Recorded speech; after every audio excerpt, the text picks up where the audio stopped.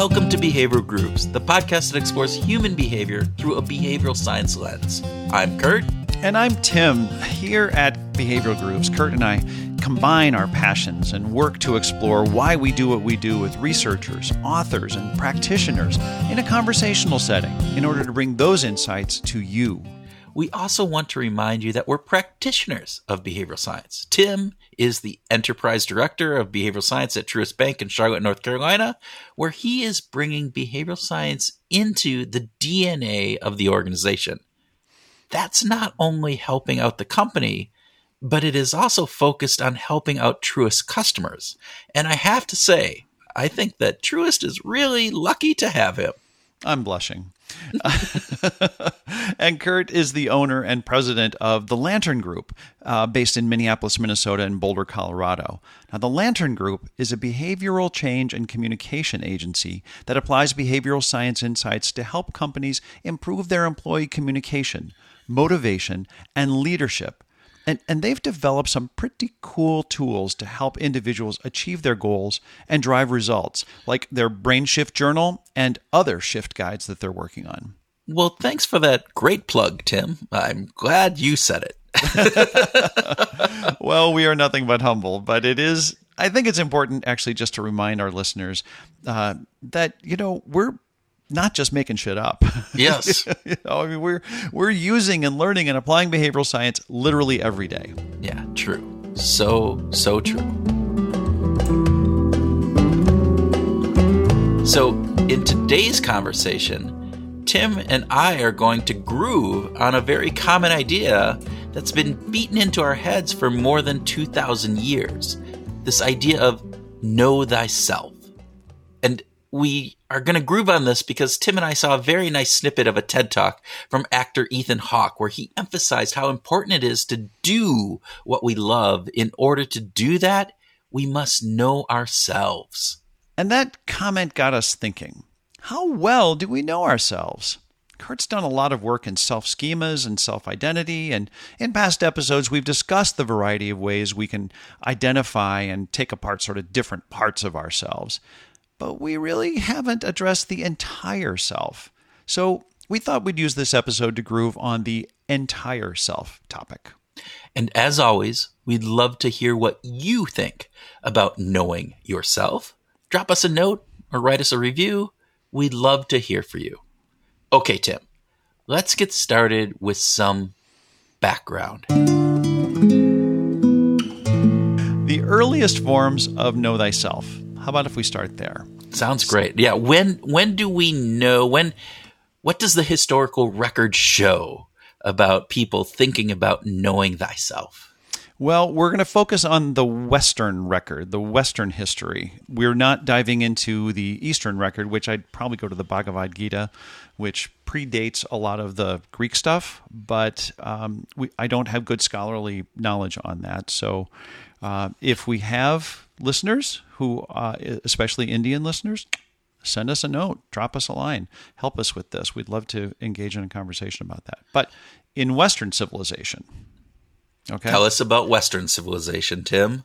Let's go back to about more than 450 BCE, or before Common Era, and we look at the Temple of Apollo at Delphi.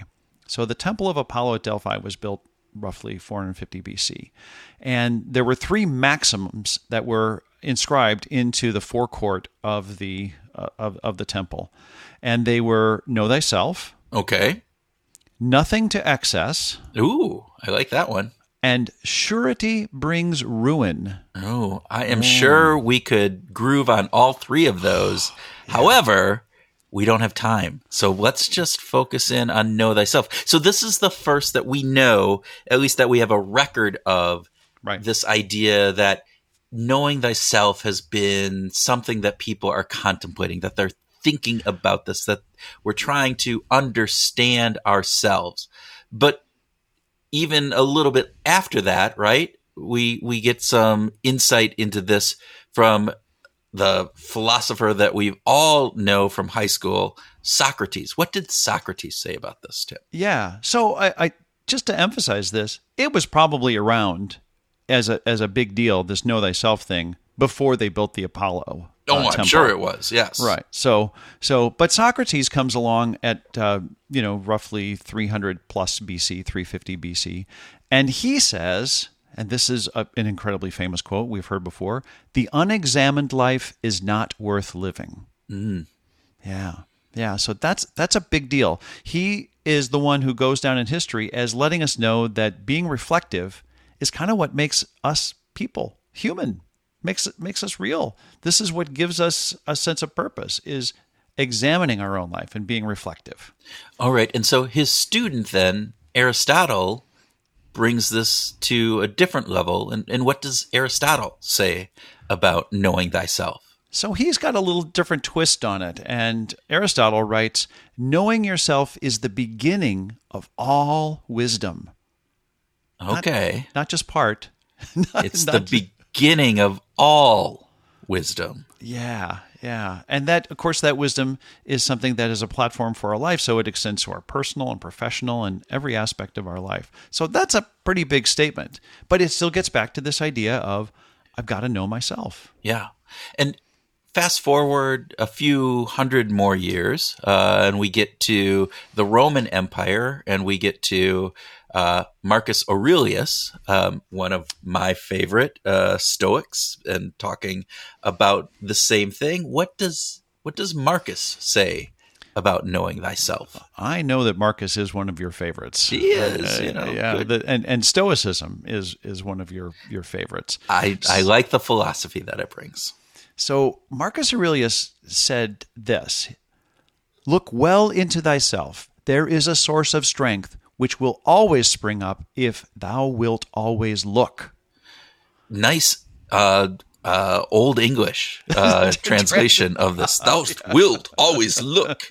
But I love this because, again, what he is talking about here is that understanding and looking into thyself is a source of strength if you will look. That is the if part that I think is really important from Marcus's kind of interpretation of this. Very much so. That is very much the case. And things pretty much sit on this idea of knowing thyself as an entire life value for the next 1,000 years, actually the next 1,500 years, basically. So, well, I'm sure there has been conversations and talking, but we just are not aware of that. But it comes back into our world in a different manner in the 1800s. Talk a little bit about that. Well, actually, let's start with John Locke. So even before that. In the 1600s, let's start with John Locke because he starts to sort of break the story. So as opposed to saying it's all about our whole life, he has a different way of looking at this. He says that we are the same person to the extent that we are conscious of our past and future thoughts and actions in the same way that we are conscious with our present thoughts and actions. In other words, me, as I know myself, is really just the story that I have of my own memories and the way that I think of myself in the future. Anything that doesn't jive with those memories or my anticipated self that is either now or in the future isn't me.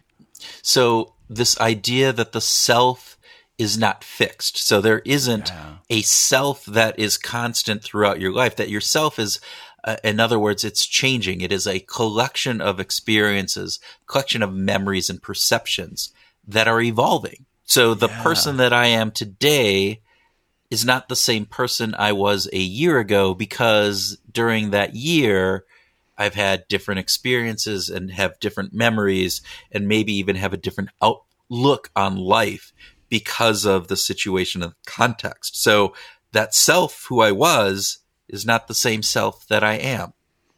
Exactly. And this becomes sort of the pedestal on which a lot of modern psychological research is founded. Like Hal Hershfield. We had a great conversation with Hal. He's a professor at UCLA, psychology professor.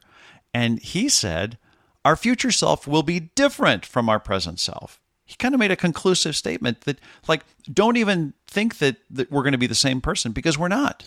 Right.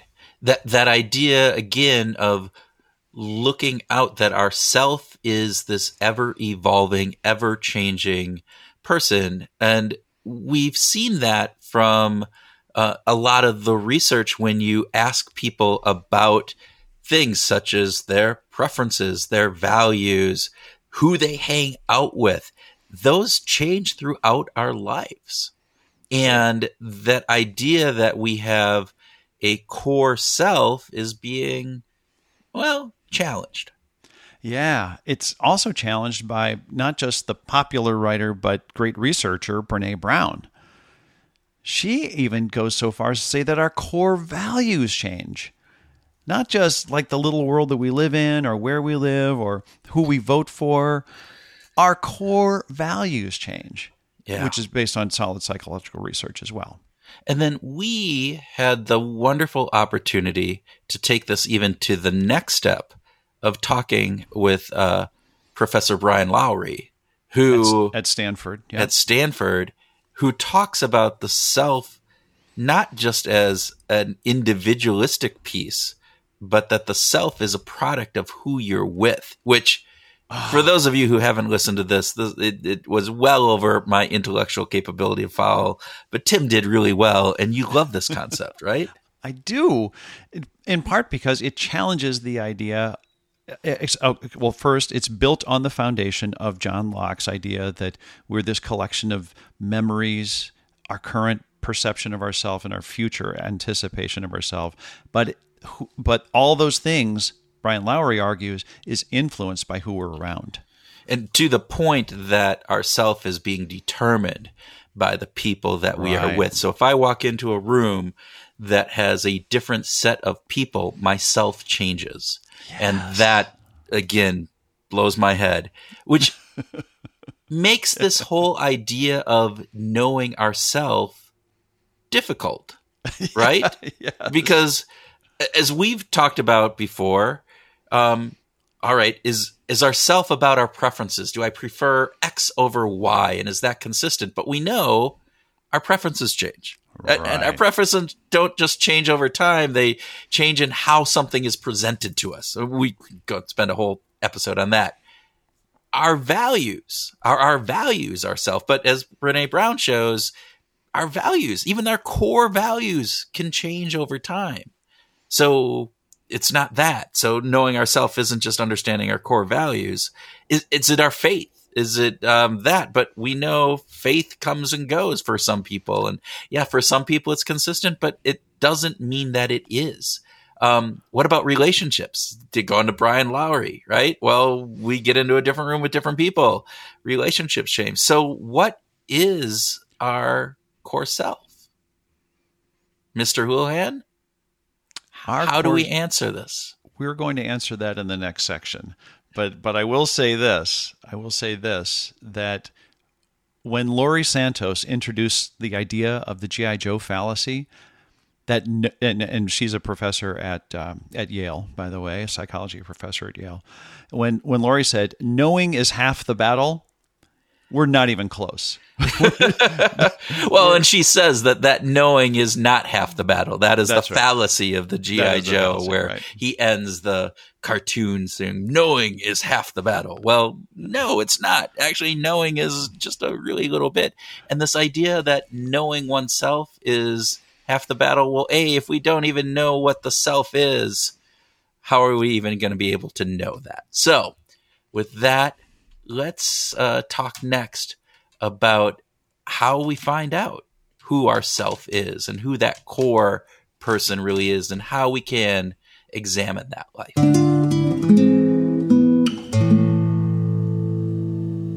Okay, so we've covered how knowing thyself has been a key tenet of philosophy and psychology for thousands of years. And I hope that we've shown that this is not just a philosophical question, but it's also a psychological question. And we can ask ourselves this. Knowing ourselves can be an important guidepost. Is it a guidepost that can actually help us along the path to finding our groove? I like you bringing this groove part into this, because we end every episode with finding your groove. And it's this idea that we have of, the groove that you live is the best life, right? It's this life that is a wonderful life for you. But in order to do that, you have to know who you are. You have to figure out that core self. So it gets back to the question that Socrates wants us to answer is, how do we examine our lives? So how do we do that, Tim? Give us the way to make this all happen. Well, we're not going to answer it with a short yes or no. Oh man. we're going to put it back on the listener, and we need to ask ourselves some questions. Right. I think that we need to start there, and let's just make sure that when we answer those questions that we're going to tell ourselves the truth. Okay. Well, and that is part of the big issue with this, isn't it? It's seeing past our own biases in order to understand who we are at our core. And we know that our brains are really good at tricking us. This is the psychology. This is the behavioral science part of this. This idea that we have biases and different ways that our brain sees the world that kind of, I don't know, change the truth in order to make it so that our self-identity is upheld, that if our self-identity is at stake of being harmed, at being changed, at being questioned, our brains trick us. So you've got a list of biases here, I would imagine, is what you're thinking of, Kurt. Why don't you tick us through some of these? So I think it goes beyond just these biases, but biases are the easy way of thinking about this. So our egos are fragile things. For most of us, we tend to have a positive self-image of who we are, and our brains love them, right? Do a lot to ensure that positive image stays intact. I love that about my brain. Yes, we have a positive. There's lots of research where they interview prisoners who have done horrific things in their lives. And yet those prisoners do a wonderful mental gymnastics of saying, I'm not a bad person, that I killed that person, but they deserved it. Or the circumstances surrounding that murder led me to do that, but that's not the person I am. Right. That's not me. That's not me. That's not who I am. Or it was justified and I'm a good person for actually killing that person, right? And that comes down to what we call the self-serving bias, right?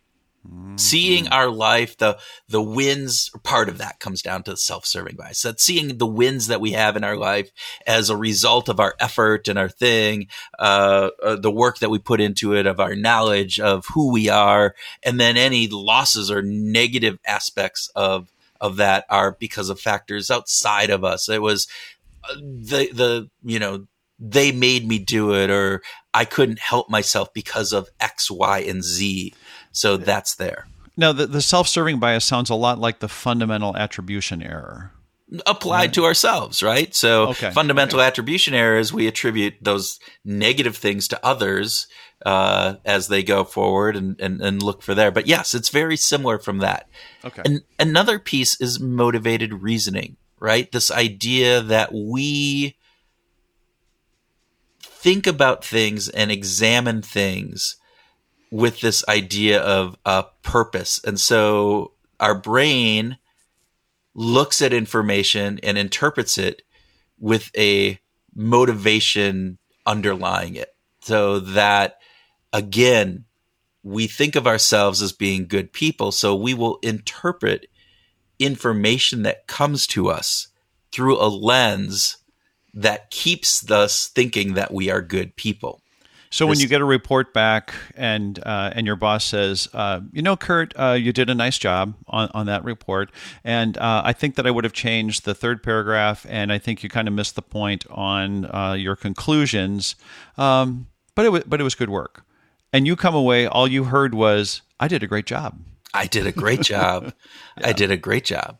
And that's confirmation bias as well, right? This idea of we filter the information in a way that reconfirms our pre-held beliefs. And so if I have a belief about myself that I am a smart, hard-working, good person, yeah, I'm going to only hear or hear more loudly those parts that reinforce that versus the things that contradict that. Yeah. And then, well, there's also the intention action gap. Like, this is just one of my favorites, or what Scott Jeffrey, a professor at Quinnipiac University, called the say-do gap. Just absolutely love this idea that what we have in our intentions, what we intend to do, is oftentimes very different than the actual behaviors that we exhibit. But because we're not very good at being rational, and we are excellent at rationalizing, we're going to say, oh, well, that was because of this. That was because of this circumstance. I couldn't do that because, I didn't have time, or whatever kind of rationalizing I get done. But a lot of things happen in our brain as desires and intentions that don't get manifest in our lives. And so I think that this contributes to knowing ourselves as like, how do we know ourselves when we have this gap? Yeah. Yeah. And when we look back and say, well, my intentions were good and I wanted to do that, I just didn't get around to taking the garbage out, honey. I wanted to take the garbage out, but I didn't. So, and these are just a few of the biases that we have that again, demonstrate this idea that our brains are working overtime at an unconscious level for the most part to maintain a positive self-image. And the piece that we have to take into account, if we're thinking about this, about understanding thyself, knowing thyself, is how do we overcome our own biases to get a clear and honest assessment of who we are. So if I am always saying I'm going to take the garbage out, but I never take the garbage out, can I think of myself as a garbage taker outer if I don't really do that, even though my intentions are there? Silly kind of example, but there is this piece that we have to get past that. And I think that is going to be that is the challenge that we have. And the solution isn't always easy, and it's not always 100%, but I do think we have a process that we are going to recommend. Yeah, let's talk about that, because I think that it was good that we walked through the biases, because we need to we're better equipped at examining ourselves and really trying to understand why we're motivated to do things if we can take some of the veils off of what's in our way of seeing why we are actually doing what we're doing. Right. So what do you think would be a good way to get through that, Kurt? So we've kind of come up with a 3-step process, and it's all about asking questions for the most part. And it's this idea of asking questions about what brings you energy and happiness and fulfillment and is the positive side of things.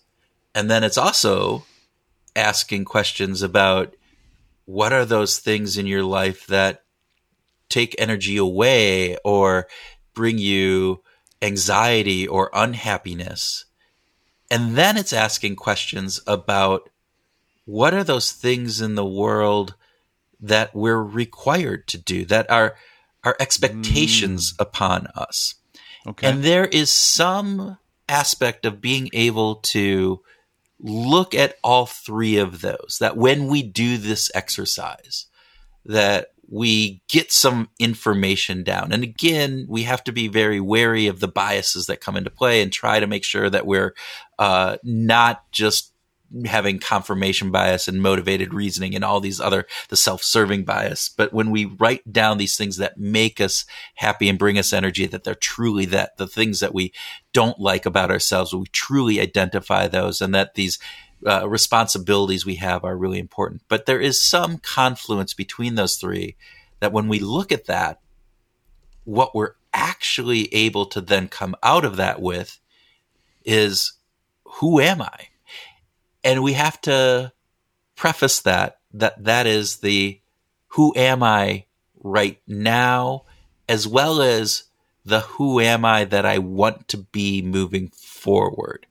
And so there's a key piece with that. Right, and not looking backwards, not looking at the who was I as much as looking at who we are now and looking forward. We take the looking backwards to identify pieces of that are the pieces that we want to take forward with us. Right. And the pieces that we don't want to take forward with us. So yes, there is an aspect, but it isn't looking back and saying that person who I was is the person I am. It's looking back with a perspective of saying, what do I want to move forward to? And what are those things that I understand as of today are driving my happiness, satisfaction, and life well-being? Okay, so let's get started on our 3-part process here with part 1. Questions that will help us identify what brings us energy and what we want to aspire to and what we love about our life, right? Right. Those positive aspects. And so there's 10 questions. And all of these will be in the show notes, and we'll have a document that you guys can download to go through this exercise. But the first question is, what are the activities or experiences that make me feel most fulfilled or content, right? That if we understand the behaviors, the actions, the experiences that are the ones that fill us with this feeling of contentment, of fulfillment, then let's make sure that we understand why that is. That's the examining that part. And then we can ask other questions, which are like, when do I feel most authentic and genuine?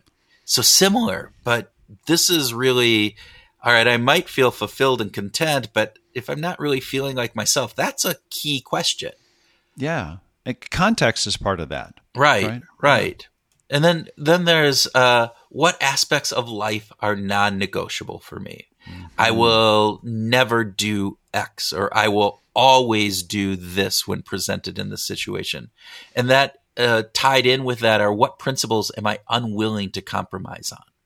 And for as much as we know that those principles may be compromised in the future and might have shifted throughout our life, understanding what we believe those to be currently are important because they ground us into a reality, right?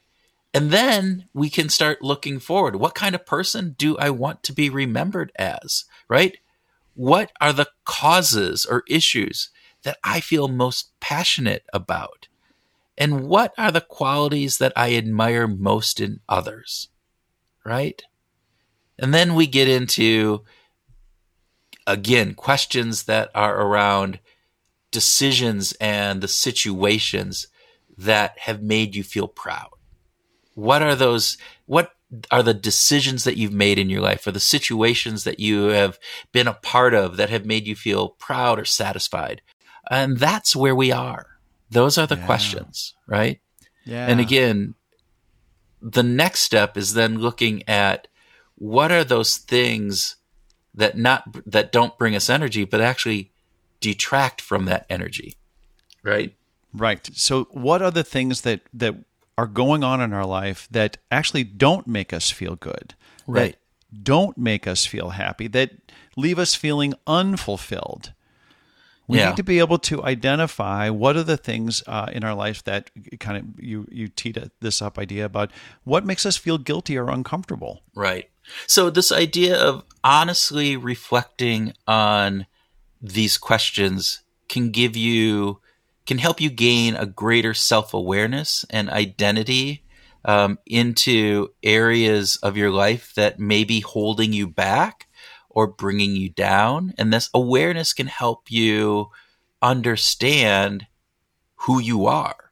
Here's some of the questions that we have for this. What have been the lowest points in my life in the past year, 5 years? Understand looking back and being really honest, where have been those low points, right? Where do I stress the most? What are the situations that I'm placed in where I'm stressed, where I have that anxiety that is coming up? What are those triggers that induce those negative emotions, such as anger or sadness or anxiety? Where do I feel regret? Either for things, as Dan Pink talks about, that you've done, or the regret for things that you haven't done. What are the types of situations or the people that you're hanging out with that drain energy from you and make you feel exhausted? And then what are the activities or situations that you tend to avoid or procrastinate on? And that one is an interesting one, because if you dig into that and you see patterns, that's where that comes in. What negative self-talk or inner critic do I struggle with? What are the things I ruminate on? And what are the things I say about who I am and what I need to do? And where do I worry about? What is that self-talk, that inner critic? And what is that inner critic saying? And again, by looking at these pieces, these are those aspects of our life where we're going, I don't want to repeat those. That's not who I want to be.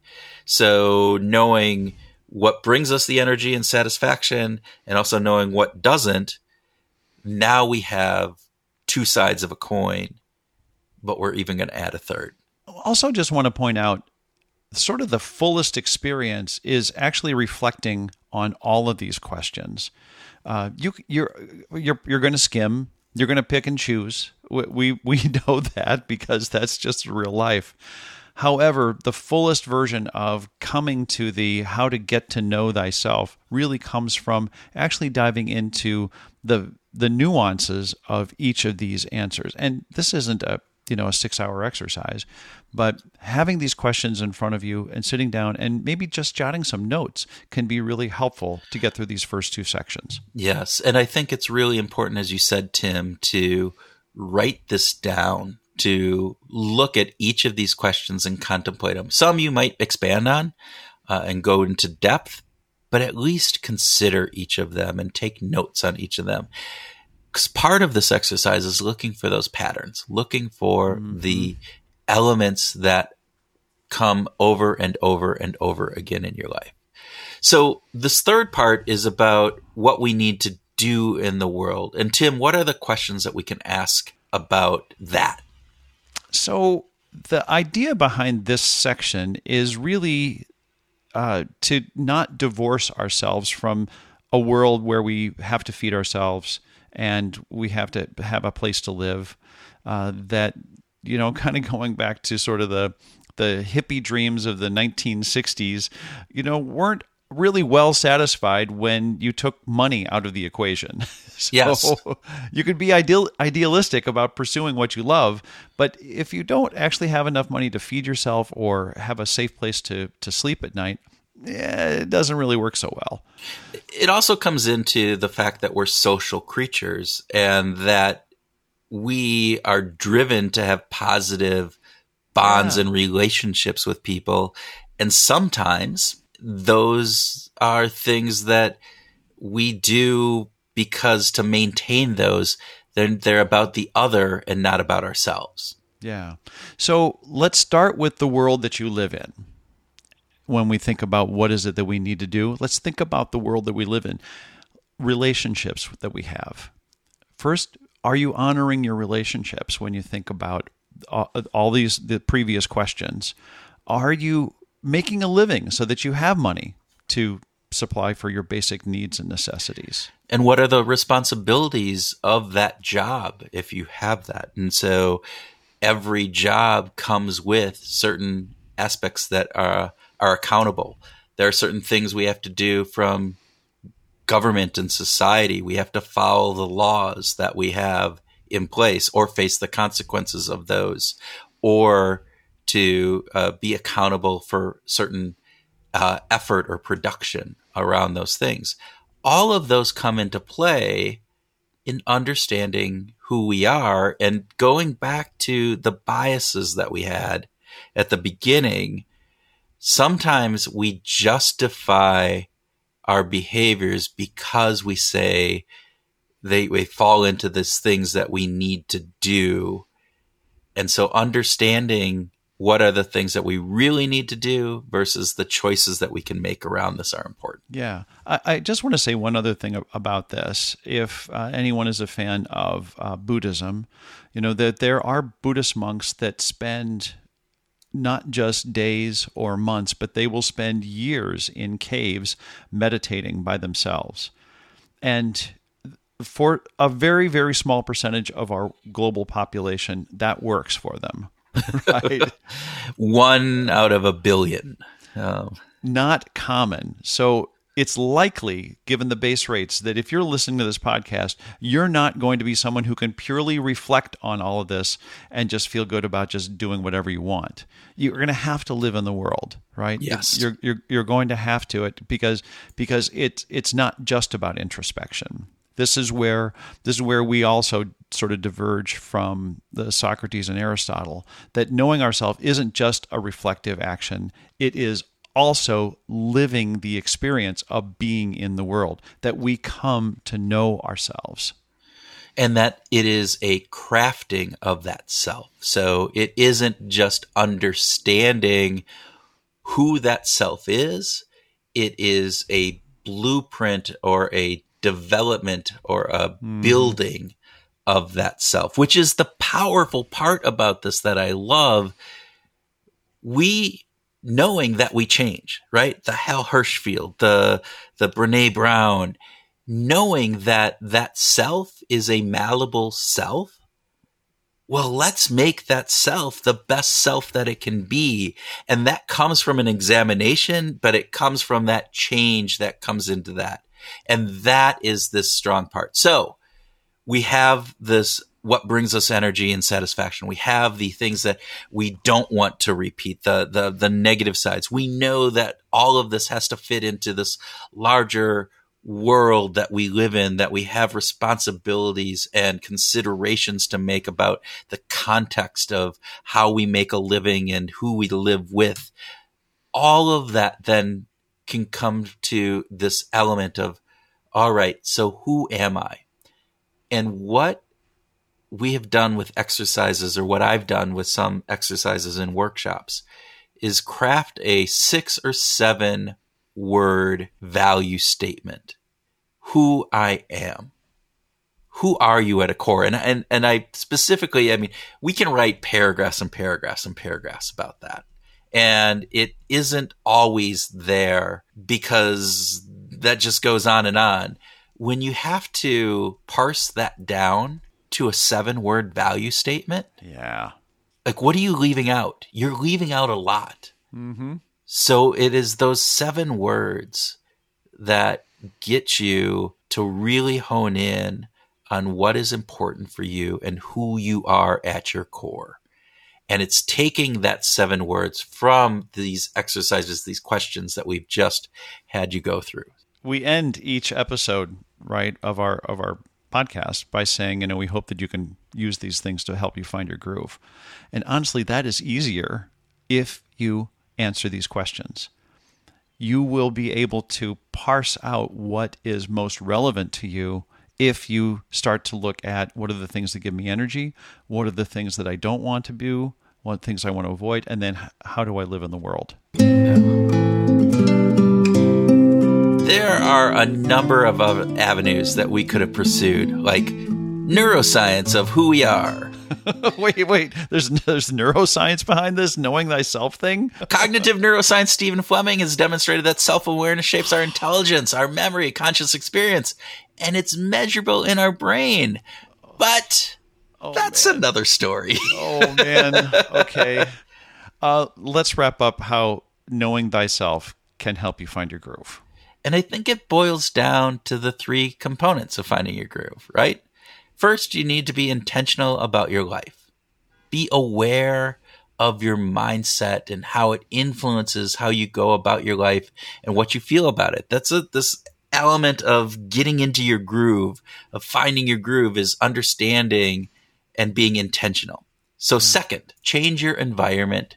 Look at the habits and routines. So don't live the action in action, or the intent in action thing, the say do gap, right? It's like know what you are intending to do and then go do that.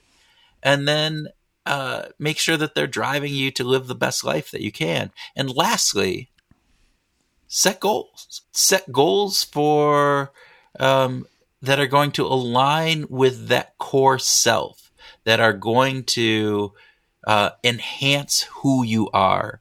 And so this idea of understanding those core values around who you are and crafting what you want that to be, set your goals so that that helps achieve those, that they satisfy that piece, and that they're not antagonistic to that they are not moving you down the wrong path.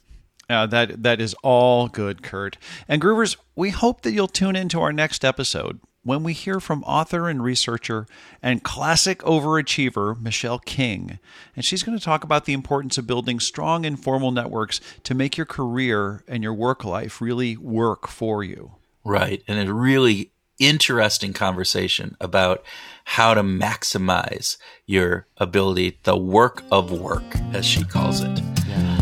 And with that, we hope you are able to examine yourself a little bit and use that examination this week to go out and find your groove.